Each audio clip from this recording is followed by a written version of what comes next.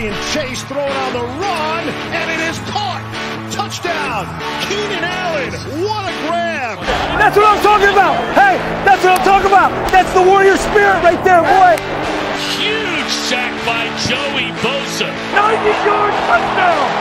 90-yard touchdown. It's going to be picked off at the 8-yard line by Derwin James. Herbert sets his feet, takes a shot downfield, has Knighton. Caught! Touchdown, Chargers! That's the greatest throw I've ever seen.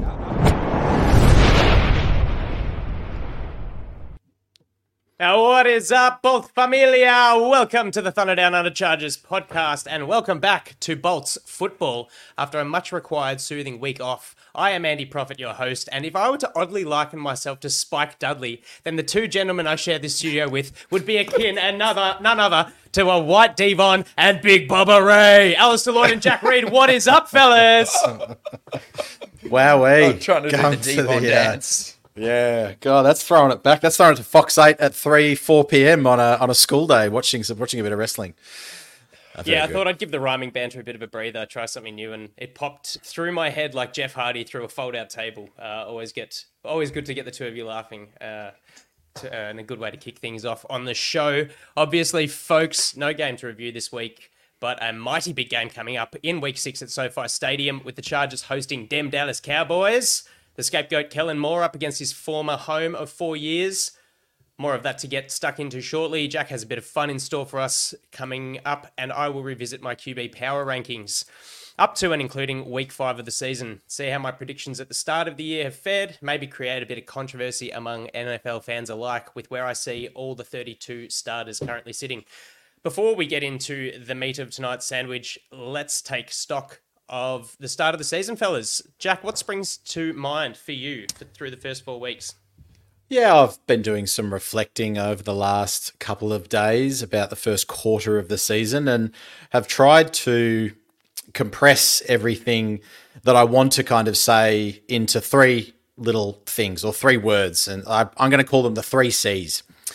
And what I'm hoping to see more of throughout the next 3 quarters of the season are consistency, coherency, and calmness. And what I say with that is I think the consistency at a micro and at a macro level would be nice to see from players all the way through to offense, defense, special teams, coaching decisions, all the way through to a little bit more consistency in how we approach each week as well.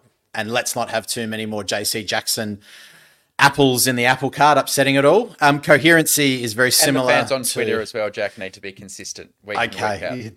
There we go. All right. Well, we'll try and be consistent as well. Coherency. Let's start to see this team gel a bit more across all 3 phases and also in each phase specifically. And I just want to see a bit more calmness and clarity with how we play. Let's just stop playing too hard. Let's stop this scared Staley on the sidelines. Let's just see some calm. Go out and do your jobs, guys. Because I think those 3 things have kind of been missing in the first quarter of the season. Yeah, love it. Taking Jack's alphabet game with CCC and going a bit further, I'm just going to go more traditional with the O and the D. And with the offense, I think if we kind of looked at the start of the year and thought, what are these things we want to see with a Kellen Moore offense?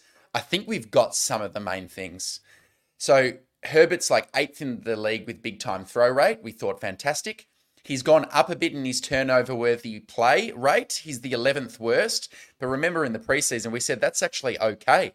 His average depth of target is 6th in the NFL and 0 batted passes. And he led the league last year. So if you look at it from that kind of standpoint, love it. Things are going pretty well and we'd love it. And I'm trying to be positive to start this show. Positive stuff on the defense, which is obviously struggling in a lot of the key metrics. But if you want to look at any kind of cause for optimism, the rush yards allowed per attempt are middle of the league, 15th, which is a big improvement for this particular group. And then, I don't know how consistent this is, but the team after week 4 was 6th on defense in 3rd down conversions allowed, only 31.9%. Doesn't include some penalties, and Popper pointed this out. So, yes, there have been some bad penalties on 3rd and long, but overall, you'd say 6th on a 3rd down defense is very good. And then the team's red zone defense is 13th. So even though we're allowing a lot of pass yards, too many points, if you're looking for why this could be a great week to have had the bye and players come back, you go, the offense is hitting on some of those big ticket items, and the defense is some of those reasons why we've won the game is those things: third down, red zone, turnovers. They're some of my positive reflections. Yeah, look, I think you both make really good points, Jack. You've been on the cohesion and the consistency, and for that, you are maintaining your consistent train of thought and always going meta and looking at things from a whole. And Al, I think you make a really good point. The negatives, the big knock on the defense so far has been unquestionably the explosive plays allowed in the secondary, and from the first game against the Dolphins, where we allowed, I think, 17 passes of over 10 yards, we've now turned, and look, we're still 32nd in pass yards allowed per game in the league, which is a pretty damning stat. But I think we've moved down to 10th or something in terms of explosive plays allowed now. So we are slowly tightening it up. And a lot of that has been due to a lack of consistency through the personnel in the secondary, with how JC was sort of thrust into things. Now he's gone. I thought the press conference with Michael Davis was the obvious thing that we sort of needed to hear of, we've had all this, just weren't sure. We're always competing, and it seemed like more competing than you'd normally expect from a pro sports kind of outlook, if that makes sense. You're always competing for that CB1 role, but there's just like we weren't that close, and it's like we're kind of butting heads a bit, and there's just no gelling in that unit. So look, there's positive outlook for those things. I think as far as Herbert's concerned, the stats is one thing, but also just to see his growth as a leader and a pro QB, and his awareness, his pocket presence. He's throwing the team on his back. He'll eat hot wings with Easton Stick, but he'll be damned if he lets that guy take the field. He'll go back onto the field with a broken finger, and he'll throw this team on his back, and it's fantastic to see. A couple of negatives. I still think that the issues are showing early on in the year with Staley's lack of want to play starters in the preseason, and look, you can't address everywhere on the field, but I think I'm concerned still about the lack of want to address the tight end position in this offseason. And dare I say it, still giving McKitty a job is just crazy business. But look, on the whole, from what started out to be a real head-in-hands kind of year, I see things turning around. And look, we've now squared up the ledger to 2-2. And hey, we're hosting a 3-2 Cowboys team that has beaten nobodies and got their absolute pants pulled down on Sunday night football last weekend against a red hot 49ers. So look, obviously there's concerns and there's fire coming from the Twitter fans and everything, but there are definite positives and signs of growth and improvement as these 4 weeks have kind of grown on. So not too bad. Let's get stuck into the Cowboys game, shall we, fellas? Unless there's anything further to add on that front. Like I said, we've got them in primetime football Monday night at SoFi this week coming up. Unfortunately, due to this later game, neither team has released their injury reports, but we have learnt a little from the press conferences so far. Austin Eckler has self-reported as being 99% confident he'll be ready to slap at a base and rock out from the backfield. It would be awesome to have 30 back in the fold, both in the pass and the run game. Safeties Derwin James and Alohi Gilman angling to be back in. And with a little bit more uncertainty, Joey Bosa to return to what I'm calling the pass rush thrandom of Tuli the Toolman, Tui Pelotu, and Khalil Six-Sack Mack, hoping to replicate some of the destruction that 49ers D-line did unto Dak Prescott. Obviously, still no Corey Linsley on IR with his ticker issue, nor JT Woods. But there is a bit of word that Otito Obonya is sort of gearing up to hit the practice squad, and maybe Jalen Guyton as well, who both started the year on the PUP list. Although, to my knowledge, neither have been given the sort of 21-day practice nod as per the requirements. But things are trending okay on that front. Over to you, Jackus. talk us through a little bit more about the Week 5 Cowboys-Niners game. Yeah, it's good fun to watch if you hate Dallas and you're a 49ers supporter. Typical Shanahan performance. They are looking like the kings of the NFC. They played incredibly well on both sides of the ball, all three phases actually. Dallas got completely manhandled, or Shanahandled, should I say. The Dallas defense also played a lot. They played hard for the first half, but they were on the field thanks to Dak's 3 INTs. Dak didn't have a good one, and he looked like he busted his finger up a little bit too. I guess the main injuries from that, not only it was Dak's finger, I'm sure he'll be fine to play. That was also on his throwing hand, though, whereas Herbert's was not on his throwing hand. Leighton Vander Esch went off with looked like a severe neck injury. He's got a history of those, so he definitely won't be suiting up when we play, which is a big loss because he is in the heart of that defense. He makes it go, and he's kind of that Luke Kuechly-esque discount maybe kind of player. And a couple of their special teamers got injuries. Yeah, he's playing well. I still think the Dallas Cowboys defense is deadly. Micah Parsons didn't have a good game. He's going to have a fire lit up under his bottom. And Dak and the offense will want to come out and prove something. So it's kind of not really what I'd hoped for, because there's been a lot of heat on Prescott and McCarthy and the Cowboys, and they're going to come out and want to try and prove something. I was hoping for more of a close game where both sides really go at it. But at the end of the day, I really enjoyed watching it, as I do with any Shanahan running scheme. And George Kittle getting 3 TDs, doing the old Sam Laporta, George Kittle, Iowa sort of connection, which was pretty cool. So no, it was good. Good game. Play was good as well for that. It was touchdown. Awesome. Oh yeah, it was.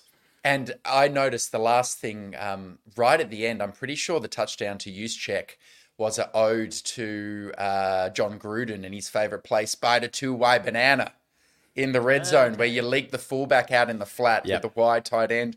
I'm pretty sure Shanahan's gone, okay, Mr. Texas Coast, West Coast, Mike McCarthy, here's a staple from every West Coast playbook in the NFL, 42-10. See you later. It was good to see. It was good. Soaking.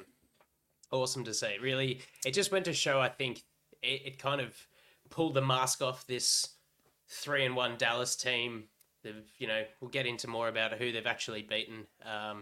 And why I think that they're a little bit of a pretender at the minute, and really just sort of hard to kind of pick what kind of operation this team is.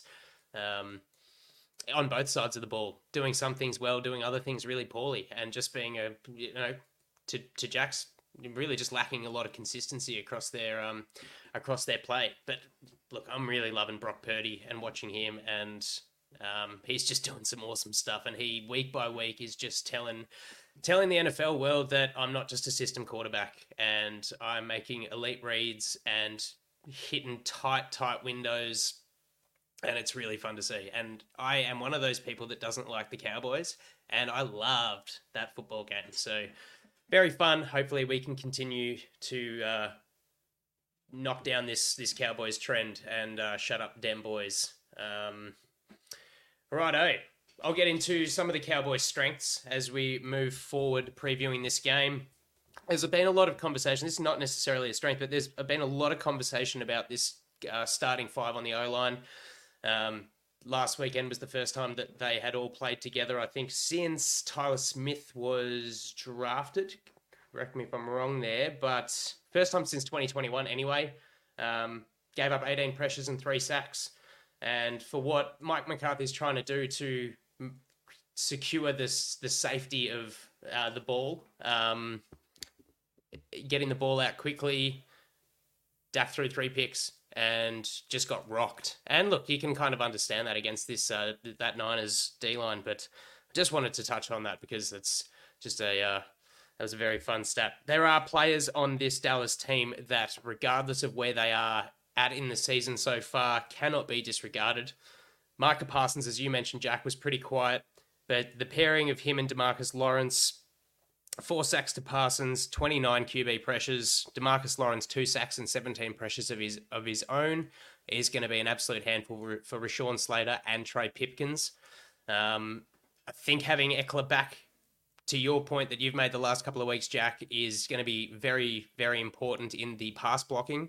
And it sort of hammers home my concern about what our tight ends are doing in terms of pass blocking of their own, because those two guys on the end are going to need help, especially with Corey Linsley not playing and Will Clapp being in the zone there. So that's the biggest concern for me from their defense. I will obviously touch on cornerback Deron Bland, who's taken over from the loss of Trayvon Diggs, playing that sort of that top boundary cornerback. He is tied first in the NFL for interceptions with 3. 2 of those came against Mac Jones. And he's allowing the lowest passer rating in the NFL with 30.7. So he is doing a job back there. Offensively, CD Lamb has, I think, had 55 or less receiving yards the last 3 games. There has been numerous reports of concern from him coming out of the identity of this offense. He doesn't know what's going on. It is delicious to listen to and to watch. Just his demeanor stinks, and probably rightfully so. He's just not getting the football, but he's also a very good receiver. So definitely can't disregard him or count him out. Tony Pollard as well. A big point is that the Chargers are allowing the 5th most receiving yards to running backs so far in the league. Josh Jacobs, 8 for 81 last week, was pretty clear cut on this stat. I wouldn't be surprised if we see a fair bit of that out of the backfield, Tony Pollard being used in the receiving game. And look, I think that it's a bit of smoke and mirrors that the Chargers' rush defense is 14th with 104 yards per game, because teams have been able to gain pass yards or air yards. So it's a little bit of just a bit misguiding to say that our rush defense has been that much improved when we are allowing a lot of yards through the air. I'll throw to either of you if you've got any other big concerns over this Cowboys strength. Al? I kind of think Jake Ferguson's a bit underrated in terms of being a sneaky strength. He's having a relatively good year. I agree with you totally about Deron Bland. I mean, I love that guy. Last year, he was a 5th round pick out of Fresno, who I kind of liked as a sleeper. And he had 5 interceptions last year as a rookie. Kind of stepped in when he was called for. And now he's a slot cornerback usually, and he just steps in when Diggs goes out. He's really good as a cornerback. So I agree entirely.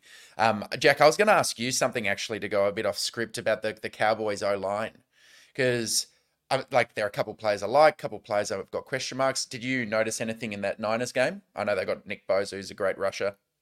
Yeah, they got, I wouldn't say abused, but I mean, Dak was all over the shop. So I think not having Zach Martin in a lot of the preseason because he was holding out for money, that seems to me to have impacted the way that they protect Dak. So listen, as I said, they're going up against probably one of the best front sevens in the league, if not the best front seven, with Warner and Greenlaw behind there, who are just absolute ballers. What we can only hope that Dak has another crappy game. I just don't think he will. Dak's like this; he goes up and down, and as we might catch him on a good week. So all we've got to do is just keep up with them. That's all we've got to do, and just put the pressure on McCarthy too. I think I love seeing him flail sometimes, because he's had a all-generation quarterback in Aaron Rodgers, and I think covered up a lot of cracks that McCarthy had in that Green Bay Super Bowl run and those high finishes. Now he's got a quarterback who's maybe not as good as Aaron Rodgers. Definitely not. So, yeah. Interesting. Agreed. I wanted to call out, though, the play of Tyler Smith. Last year was a rookie, now a second-year guard, is the highest-graded guard in all of football, according to PFF. So he's done a really good job, and that looks like a big hit for the Cowboys. A few weaknesses, boys, things that we can potentially exploit, opportunities to win this game. I just noticed that they're struggling a bit with the wide receiver group outside of the obvious CD Lamb. Between Michael Gallup and Brandon Cooks, they had 0 contested catches against the 49ers. And I noticed that the Niners played mostly with a press man technique, jamming them at the line. And the way that this kind of Dallas offense wants to manifest itself is getting the ball out of Dak's hands very quickly with short passes. It's kind of similar to how Lombardi's scheme ran in a way. So if you can stop those wide receivers getting open quickly because you've held up their route at the line of scrimmage, that's where we saw Dak struggle. And later in the game, that kind of resulted in interceptions. So I think if we can find a way to shut down CD Lamb, easier said than done. Maybe it's utilization of doing or whatever. That's something that they have not had another receiver step up yet to be that wide receiver 2 that they really need. Isn't it, Alistair, isn't it a bit of a misnomer to say that Brandon Cooks and Michael Gallup have no contested catches given the type of receivers that they are? I mean, are they, who on the Dallas offense is catching contested balls? I mean, CD Lamb, but he's more on that X role where he's speed across the field. So yeah, well, like Gallup is supposed to be more like a Cortland Sutton, Mike Williams. Like if he's anything, he's an outside possession receiver. CD Lamb's lining up in the slot on 70% of his snaps. He's kind of like Keenan, where he can play outside, but they like to use him inside to kind of run option routes and choice routes because he's so good after the catch. But yes, look, point taken. Brandon Cooks, that's not what he's there for, but like that's not what QJ's there for us. But hopefully, if it's one of those offenses where we can shut it down like the Niners did, although question if we've got the same defensive personnel. Another quick little weakness before I throw to you guys to chuck a few in of your own. I thought their right tackle, Terrence Steele, really struggling. Really struggling. Dak at the moment is pressured on 51. He was pressured on 51.9% of his snaps last week. And together, that whole group allowed 18 pressures. Terrence Steele had a 36 overall PFF grade with an 8.4 pass blocking grade. That's shocking. Nick Bosa went to town. And on the season, he's allowed 14 pressures, 50.8 overall grade. Wow. So right tackle, line up over the right tackle, boys. 2 of them, Tooley, Mack, Bosa, go to work. All right, I throw around the grounds, Andy. Any other kind of weaknesses of these starry-eyed Cowboys that occur to you? Yeah, it's not a logo, it's a rating, and it's 1 star. Big chat. When I have no control over the outcome, I just love those little quips. Like I saw a meme of Mike McCarthy on the sideline, like Peter Griffin with a headset on and a Denny's menu, and man, that made me laugh. Got to be careful though, talking trash, because it'll come back to bite you. I will talk a little bit more, just comparing the two teams, mainly sort of Dallas, and looking at just, I said that they're sort of consistent. Points per game, they're 8th.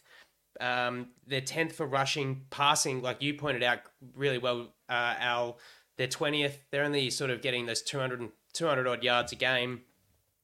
Their red zone, I think I spoke about this in the preseason when we looked at the opponent series. Without Ezekiel Elliott, I really question how they're going to be in the red zone. They're 28th at 36.84%. They're doing all right as far as... Suck shit, fuckers. So we're 5th. We're 5th. And that is exactly what Kellen Moore brought. Do you know when Kellen Moore was there, they were like one of the best red zone teams? Yeah. And now suddenly we're one of the best when we weren't as good with Lombardi. Anyway. There's a few really good points that come along.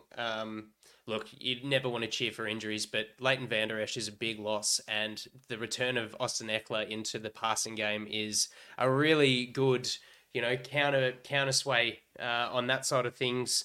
The Cowboys are ranked 2nd in pass defense as far as yards allowed with 168.6. but 21st for rush yards. And the way that Josh Kelly's been playing, him coupled with Austin Eckler, sort of taking the main weight off him is a big benefit for us, I think.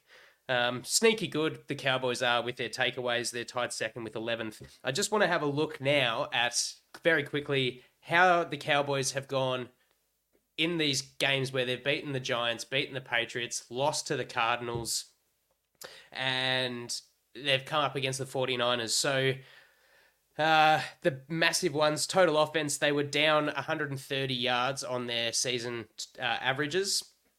In every defensive metric, they had given up more yards, allowed more third down completions. Their red zone defense, well, the 49ers went 5 from 5 in the red zone and put points up against this defense. So they were just absolutely shot. So does it go to show that, look, sure, the 49ers are a very well-rounded football team and a very well-drilled football team. Something you might not be able to necessarily say with absolute confidence about the Chargers, but against a good quarterback who can operate, is this Dallas defense a fraud? I don't know. It'll be really interesting to see, because I saw a lot of, just apart from Bland, really, like a lot of their guys getting torched to numerous different receivers. I just think that once they've come up against a good team, they really shit the bed.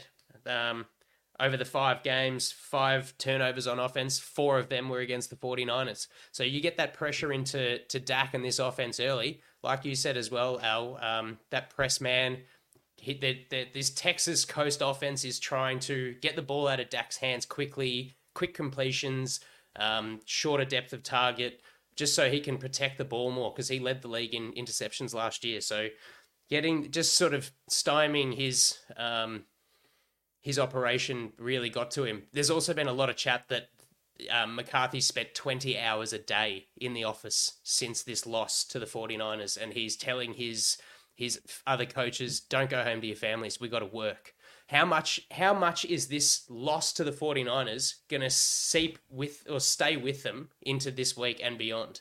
A lot of chat from Micah Parsons is just continuous. I actually listened, oddly enough, to Richard Sherman and Skip Bayless, and the talk was how much they're still worried about that loss and not moving on from it and focusing. I think that kind of bodes well for us in a weird psychological way, but look, keep worrying about the past and we'll operate in the present. And I think it's ours for the taking, to be honest. Jack, are there any more opportunities for the Chargers in this matchup that you see? I'll just go keys to victory, I think. So we saw the Shanahan scheme use all weapons in his Swiss Army knife. I would expect something of the same. We know that the ball's going to go to Keenan. Let's get the hands back. Let's get the ball back in the hands of Austin Eckler. Let's get QJ involved. Let's get Palmer involved. Let's get Everett involved. Let's use Herbert's legs a little bit. I would really like to see that from the get-go. I don't really want to see a run pass on the first series and it's a failed run of 2, then it's another little run, then it's like, oh, look for Keenan at the sticks. So, and also, they are the Cowboys. The pressure is just mounting on them. They're America's team. They need to perform. Jerry's always in the stands. So hopefully, in this sense, the pressure is off us. Staley's taken the pressure gauge off of our guys, and we can go into this game nice and positive with a calmness, a coherency, and a consistency. There you go, rounded. Love it. Got a score prediction there, mate? I will go 30-20 Chargers. Oh, yes. Okay. Smocking. A few random keys on offense. I think there are chances with our rush offense in this one, straight up the middle. The middle of that defense is squishy. Odigizou is pretty good, but Marzi Smith is struggling, and I think Hankins he was getting blown off the ball against the Niners. So don't be afraid to run it early. We badly need something from either QJ or Darius Davis in this game. Some explosive plays to help Keenan out. Because Gilmore and Bland and even Jordan Lewis, the slot cornerback, they can still play. So looking at one of those boys to step up. And Jack, you'll love this. I think this is the time to introduce the old dagger concept. Because if you looked at the game against the Niners, they opened up the middle of the field. They used Jennings as a clear out route with Debo running the dig inside for that deep completion where Debo caught it and ran across the field. That's the dagger concept. Let's see if we can deploy something similar. On the defense, I've discussed the cornerback jams at the line, but I reckon be prepared to get dirty in the run game because I think they're going to try it on with early gap runs. You're going to have to be tough to stop that early, otherwise, and get them into kind of long down and distance must pass situations and be patient and disciplined. Dak's first interception was not thrown until 6 minutes remaining in the third quarter when they got desperate against the Niners. He ended up with 3. So the goal is to establish a lead early, force them out of the running game, capitalize on those mistakes. Chargers 27, Cowboys 17. This will be the high watermark emotionally for this season. We'll be feeling a lot better after Monday Night Football. Okay, I like it. I'm not going to add too much more, just over the top. If you get ahead of the Cowboys and you keep them relatively scoreless in the first quarter. It's shown this year they struggle fighting back from a deficit. So hit them early. You guys have made really good points about... I'm interested to see what we do in terms of running the ball up the middle behind Will Clapp. Surely with Corey Lindsley, I'd bang that home too. But look, getting the speed around the edge is going to be very difficult with Lawrence and Michael Parsons. So it's going to be a way that we've got to give it a go, and it can only not work, right? So I'm going 28-24. I still just cannot yet bring myself to back the Chargers by more than a close one. But look, here's hoping the two of you are right and a 10-point margin is the way to go. I'm going to pick the Chargers over the Cowboys and 3-2 heading into the Chiefs the following week. Let's go. All right, Jack, your time to shine, mate. What do you got for us? Right. So Alistair, a couple of weeks ago said, Jack, you have the control, dare I say, over the middle part of the show agenda. And so I put on my thinking cap and I said, well, what can we do that's a bit of fun? At the moment, everyone believes they're Tom Telesco or someone even more in terms of a GM. So there's all this guesswork on Twitter about, do we get Hunter Henry? Do we get Kyle Pitts? Do we get do we trade for Justin Jefferson, who's just gone on IR? So in the best interests of, pontificating and thinking about who we might be able to keep, cut or trade, this game is called exactly that, KCT. It's a little bit of an alteration on the F, marry, kill game. I'm going to put three players to each one of Andy and Alistair, and they're going to have to decide who to keep, who to cut, and who to trade. And they can do whatever they want. They can take the three in any which way. So I hope that was as clear as mud. What was Alistair, I'm going to, well, I know that I have some students listening to this podcast, so I'm now censoring myself. Alistair, I'm going to give you the first one. So keep, cut or trade, Justin Herbert, Derwin James or Joey Bosa. What are your thoughts? Go. Oh, man. Okay, well, the keep is easy. Justin Herbert, the king pawn, ain't going nowhere. I've spoken about Joey Bosa needing to, flirting him as a trade candidate in the preseason. My view hasn't really changed because he has not really been available. I don't know if it would be great to make that type of move in the middle of this season when we're trying to win now. However, it depends. Could we get a player back? And also some picks, I'm not sure. Do the Vikes want to part with Daniil Hunter as a kind of rental for 1 year? Who knows? But if we're going to get rid of Bosa, I'd say, look, at least we've got Tooley in-house and Mac. Derwin, I wouldn't want to, but if you're going to make me cut one of them, I think you're going to get more in return for a pass rusher like Bosa than you are in Derwin. So sadly, I've cut Derwin. I've cut the heart and soul player of the defense who just maybe will follow his buddy JC Jackson and get signed to New England. That's my answer. Well, when you're a GM, mate, you've got to be cutthroat, and you have been cutthroat in this first one. All right, Andy, you're up next. I'm going to go with this one. Zion Johnson, Jamari Salyer, or Rashawn Slater. Who are you keeping? Who are you cutting? And who are you trading? Ooh, golly. Who am I keep, cut, and trade? I think as far as trade value goes, I'm going to go with Slater. I'm going to cut Zion, and I'm going to keep Jamari Salyer. Wow. Okay. I'm seeing holy moly. Mate, I'm seeing positional versatility in Jamari. He has really, really impressed me. I think he's had better games than Zion has in their young careers. And like I said, look, I mean, I don't really want to part ways with either three of them. But I think you can probably get the best money for Jam out of trying to trade out Slater. I love it. Also, in his return from the biceps injury, What? he's been good, but he's had some down moments. So, Wowee. Okay. You got to be cutthroat in this game. And for the listeners out there, this is a good game for you to play as well if you wanted to. All right, Alistair, I'm going to throw back to you. I'm going to give you more challenging one, and I'd love to hear your different views, perhaps. Tuli Tuipulotu, Quinton Johnson, and Darius Davis. What are you doing there? Oh man. Okay, I'm cutting Darius Davis. I'm cutting him because I think it is easy to find a replacement punt returner, wide receiver for whatever he is than the other two. The other two are high capital caliber draft picks. I'm trading Quentin Johnson because I didn't want us to ever draft him. Does not mean that I don't think he could be okay, but hasn't started well. He definitely hasn't made me feel like I was wrong about my preseason kind of take. Whereas Tooley's just been a legendary force to start his career. And wide receivers are quite valued, so maybe you could get some decent capital in return. So I'm trading QJ, keeping Tooley, cutting the speed freak. Well, Alistair, that's bullshit. Alistair as a GM is very easy. Just hang a pass rusher out there and he'll just jump on him. Clearly got a clear philosophy behind it. I like it. All right, Andy, I'll give you a bit more of a layup then.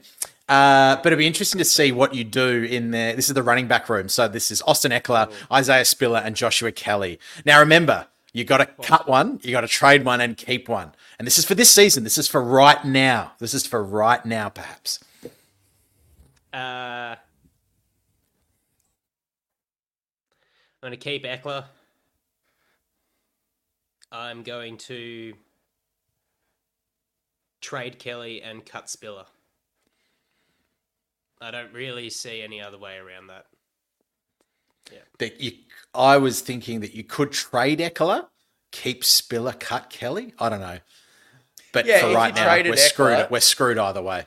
You could trade him to a team who want him for the rest of the year. For the rest of this year, you could do that. And look, you might be shooting yourself in the foot by having Eckler walk at the end of the year, but I just see this offense is absolutely shot if you get rid of Austin Eckler over the other two. 100%. And there's obviously dots in there as well. 6 of one, half a dozen of the other between the other two for mine. Trading and cutting. All right, Alistair. Let's go. Trey Pipkins, Alohi Gilman, and Corey Linsley. As I said, these are no positional. I'm throwing in a safety with 2 offensive linemen here. What are you going to do?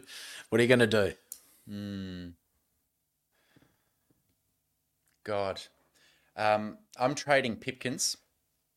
I think his contract is tradable, not too long. A lot of teams want a starter on the O-line.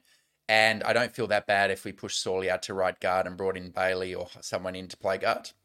Push Sawley out to right tackle. I'm trading Pippy. I'm cutting Linsley because of the question mark around his future at the moment. I know that sounds rough, and there could be some financial consequences I haven't thought about there. I can almost hear Tao typing away right now furiously. But you know what? Alohi Gilman is really doing well. He's one of the few bright spots on the defense at the moment, and I think he comes out of contract at the end of the year anyway. So he's playing himself into a nice free agency deal, which means we'll get a comp pick when he invariably leaves at the end of the year. So those are my answers for that one. Okay, well, don't mind that one. All right, Andy, your favourite. Here we go. Donald Parham, Cameron Dicker, or Trey McKitty? Cut McKitty. Straight away. That was quick as the ball comes out of Prescott's hand. It was just like, go right out of here. Thank you for this one. Dicker or Parham? Trade Parham, keep Dicker. I think that's what I would have done too. Cameron Dicker, weirdly, has been... we don't have to worry... Wow, I'm not going to say anything. Not going to jinx it. We're keeping Cameron Dicker. Well, actually, just on that, watching them, seeing the Chargers go for that 53-yarder says so much about what he means to this team. Even though he missed, it's the faith in that. Yes. I see that as, being a really important thing. Very happy with him. Agreed. All right, Alistair, I'll get one more to you, Alistair, and then I'm going to end. I'm going to give you both one at the end to see the difference in the question, or the answer, I should say. Alistair, SJD, Austin Johnson, or Tito Obonia? Keep, trade, cut. Oh, man. That's a hard one. Geez, okay. I'm cutting Austin Johnson. Wow. All right. Doesn't look. Yeah, I know it's harsh. It doesn't look like he's returned from his injury particularly well, and Obonia does have the benefit of another 3 years on a rookie deal. I know he's returning from a really rough surgery, but like Johnson's out of contract soon anyway, and neither him nor SJG have performed particularly well. So I've got to cut one. I don't think Austin Johnson has much trade value, so I'm cutting him. I'm trading SJD, and I am going to keep the young buck. Hope he gets better and stronger under cost control for 3 years. Big risk Lots with of risk. patella. Oh, okay. They say no risk it, no biscuit. Okay, so what I'll do is I've got this last one, and this is probably the most poignant one, I would suggest. Andy, I'll go to your answer first. Alistair, you have your answer, and see if you don't change it depending on what Andy says. So we're going back to the wide receiver room. Who are we keeping, who are we cutting, and who are we trading? Mike Williams, Keenan Allen, Josh Palmer, and I'm throwing a fourth one in there that you've got to cut as well, Quinton Johnson. So out of all those four, you've got to cut two, keep one, trade one. What are you doing, Andrew Scott Prophet? I'm keeping Keenan. I'll trade Mike, and I'll cut the other two. Ooh. Yep. Josh Palmer, see you later. Not good enough. Yep. Quinton Johnson, haven't performed. We should have picked Jordan Addison. And look, I get it. We've got Quinton Johnson under cost control, but we'll get more, arguably, even off the back of an ACL, more out of Mike Williams, and Keenan staying in the house for sure. Yeah, so he's almost talking himself out of his decision there, and I'm going to step in and say, I ain't trading a play on his ACL. I'm cutting the ACL guy. I'll trade QJ, hoping there's still some GM out there who had a high draft grade on him 5 weeks ago, and that let him do that. But I agree that Keenan is a career Charger. I want him to retire wearing the powder blues, and Josh Palmer, you're never really in my thought process there at all. Ta-ta. Oh, look at that. I love that we've got at our two GMs, and Andrew and Alistair, got a heart of blue. Keep Keenan. So hopefully he can go on to have a Hall of Fame career for the Chargers. And that is keep, cut, trade. There we go. That was good fun. Well done. Under the pump, some of those ones. Fair's fair. Alistair is far more attuned to be a GM. I'm more of the ball boy turned vaping head coach. On the sideline, cracking funnies in the press conference. Thanks for that, Jack. That was good fun. Yeah, we're going to get smashed by Tao for that. You should have considered this and the value of that. So, it's always good fun. All right, guys. To round out the show, I'm just going to revisit my quarterback ranking. Interesting to note at this part of the year, before I throw up my graphic on the screen for you visual joiners tonight, the viewers on YouTube, we rarely get to see the same 32 quarterbacks starting, considering, injuries, benchings. So I've put a prerequisite minimum 90 dropbacks per PFF, which gives me 32. 33, but 32, one from each team. There will be new additions to this list, notably Zach Wilson in for Aaron Rodgers at the Jets. So give me a mo and I'll share that up. I'm just going to read through them and you guys can jump in, tell me I'm an idiot. We'll have a good conversation about it. Here we go. All right. So I've got the players listed there and their previous... sorry about that. Their previous ranking. So at 32, Bryce Young down 6 spots from where he started. Ooh. 31, Mac Jones. 30, Zach Wilson. He was not ranked last time. Rodgers started the year at 6th before lasting no longer than the opening verse of Star Spangled Banner. Daniel Jones at 29. Desmond Ridder at 28. Joshua Dobbs 27. Sam Howell 26. Jordan Love, 25. Deshaun Watson, 24. Kenny Pickett, 23. Jimmy G at 22. Gardner Minshew at 21. He was not ranked at the start. I had Anthony Richardson starting at 29. Justin Fields at 20.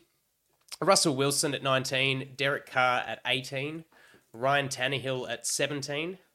The first big jumper, Baker Mayfield in at 16. He was at 28 last time. Dak Prescott at 15. Joe Burrow at 14. Seems rough. I know that he has prodigious talent, but he's playing obviously on his calf injury, and he dug the Bengals a big hole. CJ Stroud, another big jumper, up to number 13, breaking rookie QB records already, and has impressed me a lot with the Texans. Geno Smith at 12. Matthew Stafford at 4, winding the clock back for the big fella, averaging over 40 pass attempts a game. Kirk Cousins, 10. Jalen Hurts, 9. Lamar Jackson, 8. Jared Goff in at 6. Brock Purdy, a massive leap from 20 to 6. Trevor Lawrence at 5. Justin Herbert, 4. Tua Tagovailoa at 3. Josh Allen, 2. And Patrick Mahomes, the last 2 unchanged from their original rankings. Guys, what jumps out to you? And I will field your questions. There was an immediate... I'm just going to take that visual down. There was an immediate gasp from the Bryce Young, but, you know, it's kind of hard to put a guy in who's, you know, got a PFF rating of 48.4 in an 0-5 team. It's a rough trial by fire with him at the Panthers. Do you mind leaving that up? So yeah, could you leave it up, Andy, actually, so we can see? Absolutely, yeah, for sure, guys. The biggest one for me, I didn't think Jordan Love... I thought Jordan Love might have slipped a little more because I saw on X or Instagram today that he's one of the worst first half quarterbacks in the league, but his second halves are very, very strong. And Des Ridder has impressed me, and Josh Dobbs just walking in and doing his job. So, and Howell's been interesting too. I mean, I would have seen Jordan Love perhaps drop a little more, but I think that I love seeing Mac Jones down there, and I love seeing Daniel Jones. The Jones boys are just stinking it up. So, Alistair, what jumped out to you, mate? Davy Jones. Davy Jones, Look, I've got no qualms with kind of the bottom rung of some of those quarterbacks. There's none there where I think, you shouldn't be in the bottom quarter. Like, I understand your thinking for all of them. Justin Fields is interesting as a player who could have gone either way. We all were sort of high on him. We've all been a bit surprised, but I wouldn't be surprised if in your next ranking, Andy, he's kind of jumped up a bit because it looks like he might have turned that corner. With Chase Claypool out of the building? Yeah, sure. Yeah, yep, the wannabe model. CJ Stroud, I mean, I agree. If this ranking is just, how you've gone this year as quarterbacks, what an incredible performance from the rookie. Oh, yes, I should have prefaced that. It is how I find that the QB is playing within their environment. So this is relative to, O-line ranking and, their yards per attempt, overall yards, just how much the quarterback's being used, and just things that I've seen. I haven't watched every team, every game, but there's been enough that I've sort of been able to generate this, and that's the nature of the beauty of these things is that they fluctuate. I do a little bit of a weekly shift offline. For those who are concerned that I'm just pulling this shit out of my ass. But yeah, to your point, Al, CJ Stroud's just doing some awesome stuff with that Texans team. Now, to be less nice, I'm just trying to think, is there any guys I strongly disagree with? Not strongly. Like, I think Trevor Lawrence, maybe it's a little generous for him to be top 5. I think Hurts is probably a bit higher than he is, would be one comment. Purdy's going to cause some angst, but it's hard to argue strongly against it, right? That last performance against the Cowboys was magnificent. He's throwing with so much anticipation. I know he gets the benefit of scheme, but he's executing it as well as you possibly could. If I was going to move him at all, I'd just move him behind a couple of those quarterbacks beneath him. I maybe would put Purdy at 9 and then Goff and... But I mean, has Lamar Jackson had a better year than Purdy? Probably not. So... No, I don't disagree with much of this. Baker Mayfield, Jack, what do you think of him all the way at 16? I know. I thought Baker Mayfield would be a bottom 4. But credits Has he played where like credits a bottom 4 due. quarterback, though? No. He's not playing like Daniel Jones, a Mac Jones. Bryce Young, again, I still think is harsh, but and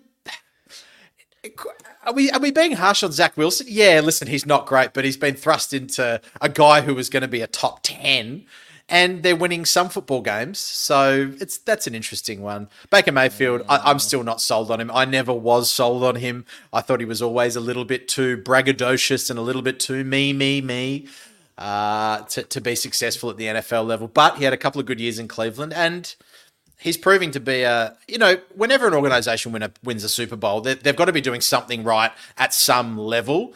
So I think that the Buccaneers will be fine. I mean, what's his name? Who's their big receiver? Just said he's going to try free agency. Mike Evans. Mike Evans. I mean, he's yeah. I mean, they've still got good weapons around him. So would I have him in there? I think the Bucs O-line's ranked first by PFF at the moment, which surprised me. Yeah. But just on Purdy, 9 TDs, 0 interceptions, 9.3 yards per attempt behind the 27th ranked O-line. That's ludicrous. Some pretty incredible stuff. And sure, he's got weapons galore, but they're 5-0 and he's 1271 yards. Man, he's playing awesome football. Does Herbert deserve to be fourth? PFF have him as their 14th ranked quarterback through 5 weeks. Now, I think they can blow it out their arse, Bill. But fourth, just a question. What do you reckon? Oh, maybe that'll shift if he has a poor game this weekend. Touch wood. He won't. Maybe that will drop down. But I think the way that Herbert's now using his legs, commanding this offense, it's awesome. He's balling. Are we going to question the top two? Because I was about to say, arguably you'd have not too much. Josh Allen. I don't. Yeah, I don't know. Well, his last game was flawless. His first game against the Jets was bad. Against the Dolphins, that's maybe the performance of the year for a quarterback.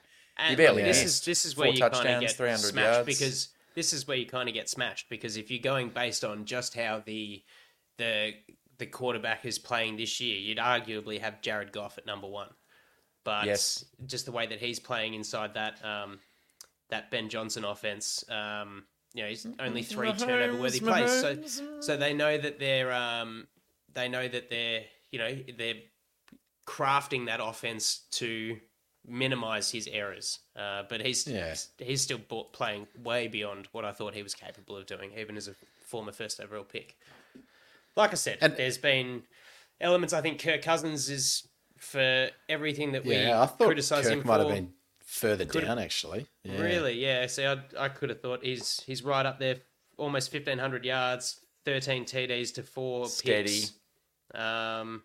He's doing all right. He's consistent. We'll see what happens now that Jefferson's been placed on IR with that hammy. And did you put Ryan Tannehill up 5 just because he beat the Chargers, or are you trying to sort of make us look better? Or it's a very fair point, but I just think that there have been quarterbacks that have just not really been better than him. I think there's just been a lot of underperformers so far. Daniel Jones was higher than him. I think I had Mac Jones higher than him as well. Deshaun Watson, what the hell is with that guy? Fields, Wilson, there's just guys that I don't think have actually performed better than him necessarily as far as contributing to their team. And look, he's not awesome, but they're doing all right. The Titans, I thought they'd fall off the perch, but they're just hanging around. Okay, like I said, that's the enjoyable thing about compiling these lists. It's really my good. Fucking list. And they change. They're fluid. So it's just a nice little talking point. And come at me on Twitter and whatever. I enjoy it. You've done a fine job. Not too much disagreement from me, that's for sure. It's not easy to put these things together. No, it does take a bit of work. There's a lot of things to consider. So, it's good fun. Cool. Tell us what you think in the comments, guys. I love hearing this, and I love hearing your thoughts and how you grade your QBs. Just really quickly, I'm just going through and I'm looking at coordinators and coaches of the top half versus the bottom half. That's another interesting kind of comparison to look at when you look at schemes. And it's interesting to see Mac Jones down. But I mean those people that wanted Brian Daboll at the Chargers and saying that we got a discount in Brandon Staley. I guess the argument could be that, Daniel Jones is not Justin Herbert, but that team is not good. That team is not good. And for all this rumors that Bill Belichick is coming to, where is that coming from? Please stop. Stop. Just shut up. Do you really think shut he accept like answering to John Spanos for decisions he wants to make? Not. Unbelievable. Absolutely not. It's fun, unbelievable. Though, right? And it's achieved exactly what it intends to. It's clickbait. And it's just thrown out a little gummy worm for you and hum. You've chomped at it, and now it's on our podcast. So I think the Jim Harbaugh, if anything were to happen, the Jim Harbaugh fantasy would probably be more believable, I guess. Agree. Yeah. No, it's good, Andy. Well done. That's great. Nice job. Cheers, fellas. Enjoyed putting that together, and just enjoy sort of watching it all change and shift. So there you go. Alrighty, guys. Well, that's all from me. Is there anything either of you want to add before we enjoy, first of all, a divisional game on Thursday Night Football tomorrow morning our time, Chiefs Donkeys, and then a Sunday free of heartache before our Monday night gets real exciting and the Chargers. This game is so important. It is so important to the discourse around the team, for Staley, for Kellen Moore, for McCarthy, for Parsons, Defensive Player of the Year, for Herbert, for Derwin. It's a huge contest. Huge. Absolutely. Well, we've gone 3-0 from us, getting the win. We'll be chucking up a Twitter poll, no doubt, coming up soon. Let's hope for some +7 margins, like the other two boys have. Well, guys, enjoy your weekends, and thanks for joining us again on the Thunder Down Under podcast. We will see you again soon. Celebrating a Chargers win over the Cowboys. Till then, bolt the fuck up. See you next time. See you guys. Bye.